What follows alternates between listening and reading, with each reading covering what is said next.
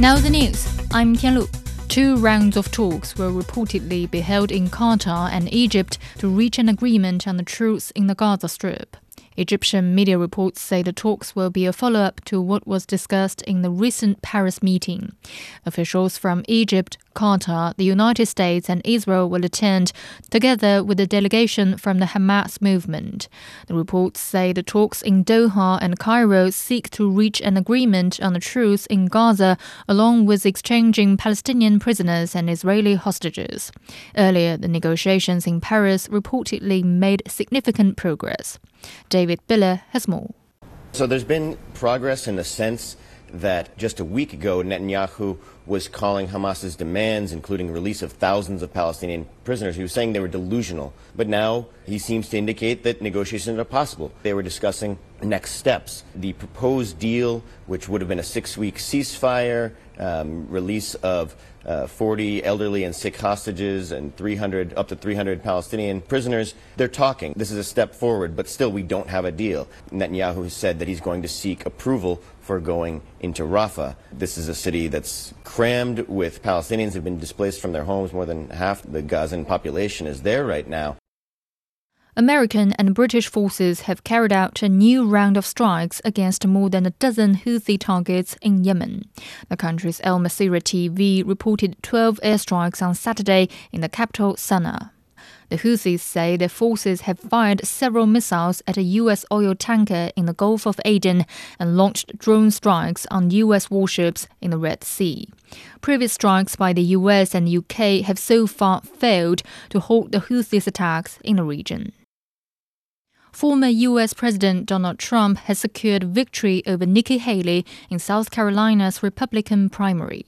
Haley, South Carolina's first female governor from 2011 to 2017, got roughly 40% of the vote, trailing Trump by about 20 percentage points. Philip Crowther with the Associated Press reports.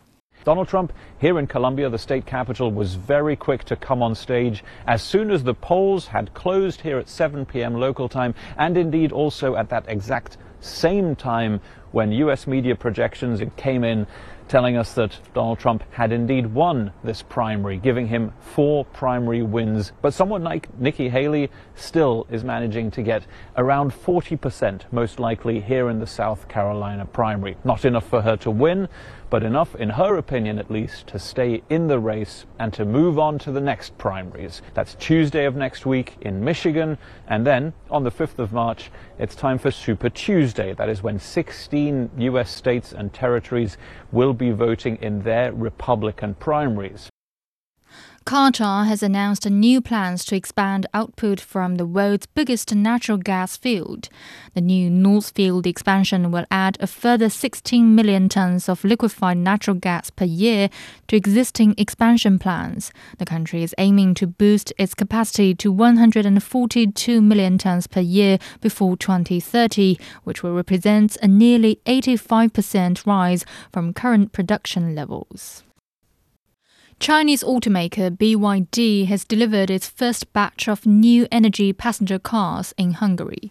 Currently, BYD has 3 stores in Budapest, capital of Hungary. It is planning to continue expanding its sales and service network in the country. Nearly 60,000 trade attendees have participated in the Singapore Airshow 2024, which concluded Sunday. China's C919 and ARJ21 jetliners garnered wide attention at the event. Orders for 40 units of C919 and 16 units of ARJ21 were signed at the airshow. In sports, China has cruised past France 3-0 to win the men's team title at Table Tennis Worlds in Busan, South Korea. It is the 11th consecutive men's title for China at the World Team Table Tennis Championships. On Saturday, China claimed the women's team world title for the 6th straight time after surviving a full-set thriller to get the better of Japan. And that's the news. I'm Tianlu.